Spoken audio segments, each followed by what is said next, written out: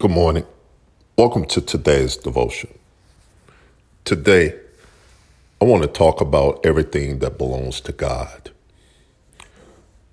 We're in Psalms 24. And before we get started, I want to start off by saying this. When I was a senior in high school, I would brag about having so many clothes that I had in my closet. You see, I had got to the place to where I had a job working at McDonald's. And every week I would go and purchase clothes at the end of the week. And it was so much so that I would go to school and I would brag about what outfits I was going to wear. Well, one day, as I was bragging about that, I got off the bus, headed off to work as normal to change clothes, because what I would do is I had a set of clothes that I would change at school and then one set to go to work. But I was so built up in pride and arrogance.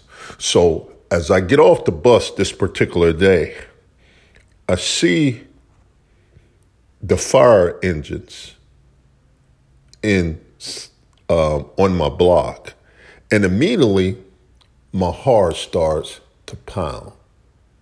And the first thought, believe it or not, wasn't my clothes. As I saw the water coming down in the apartment, the first thought was my brothers, my mother. The clothes wasn't no longer important.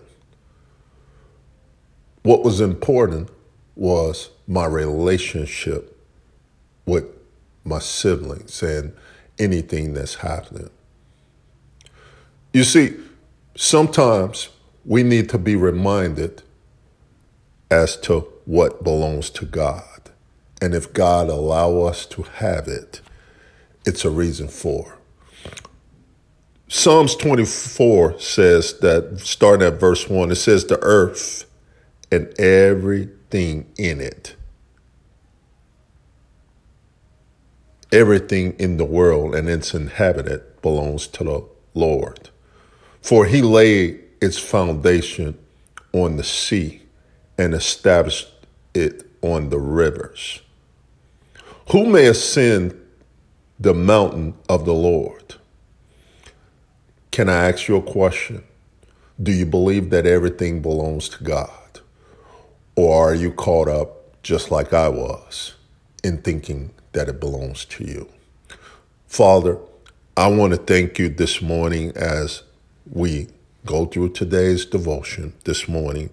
We know that this word, as you're speaking to us, it's a reason why you're wanting for us to understand and remind us that no matter what blessings we have, it's not that we have it ourselves, but you allow us to have it. Every single thing belongs to you. Teach us how to apply this scripture in our life. In Jesus' name, amen. Everything belongs to the Lord. Who may ascend to the mountains of the Lord? Is the question in verse 3 that David asks.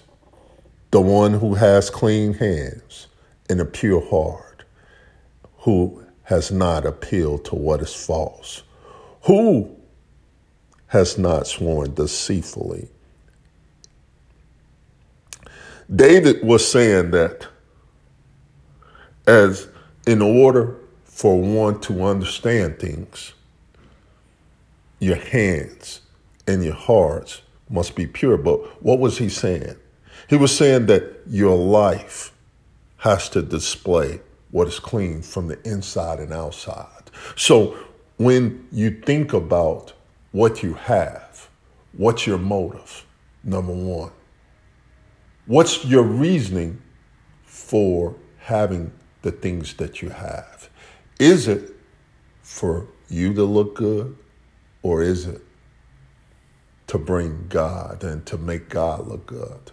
See, during that time at 16, I learned that day, the most important thing was having a relationship with God was the most important thing. Although my concern was on them clothes, but at the end of the day, I understood as God taught me that lesson, not to trust anything here on earth, that it's all material. And that if he wants to take it away, then that's his prerogative. But I'm not to worship the things, the blessing, but I'm supposed to worship the blesser, the one that allows me to have it. I learned a valuable lesson that day. And from that day forward, I never looked at having materials was more important than people. You see, the reason why God gave me that test early on was to teach me not to depend on anything other than him. And I'm so grateful for that test. Can I go now and say this? Because this is what David is saying when he said, a clean hands and a pure heart. Being whatever your hands receive, to make sure that it's to worship God. Make sure that the motives are pure. And make sure that even though that it looks clean, make sure that your heart is clean from the inside. And then he says, understanding that, remember that there is no one righteous here on the earth. Only the King of glory, only Jesus Christ. We're in right standing because of Christ, not because of us.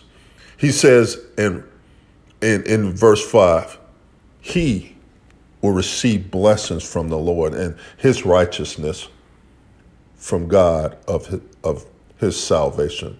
Such is the generation of those who acquire of him and who seek the face of the Lord. Are you seeking the face of the Lord? Do you believe that things belong to you? As I close, I want you and me to have that in our mind. Whether we're going through the day, we have to remember that it is, if it wasn't for the Lord, everything on this earth belongs to him. So if it wasn't for him, if he decides for us not to even have breath today, if he decides for us not to walk today, to stand today, it's him that's in charge of every one of us. Nothing belongs to us. It all belongs to him. So it's for us to recognize that he's the King of glory, the King of glory. Father, we thank you for this word. Thank you for reminding me and us that everything belongs to you, that we don't even belong to ourselves. We thank you that you're in charge of time. You're in charge of humanity. You're in charge of every single thing that happens throughout today. We're just to give you glory and honor. Everything belongs to you. Every single thing. Everyone, our children, our homes, every single thing belongs to you. And we thank you for allowing us to be stewards over it. In Jesus' name, amen. Have a wonderful day.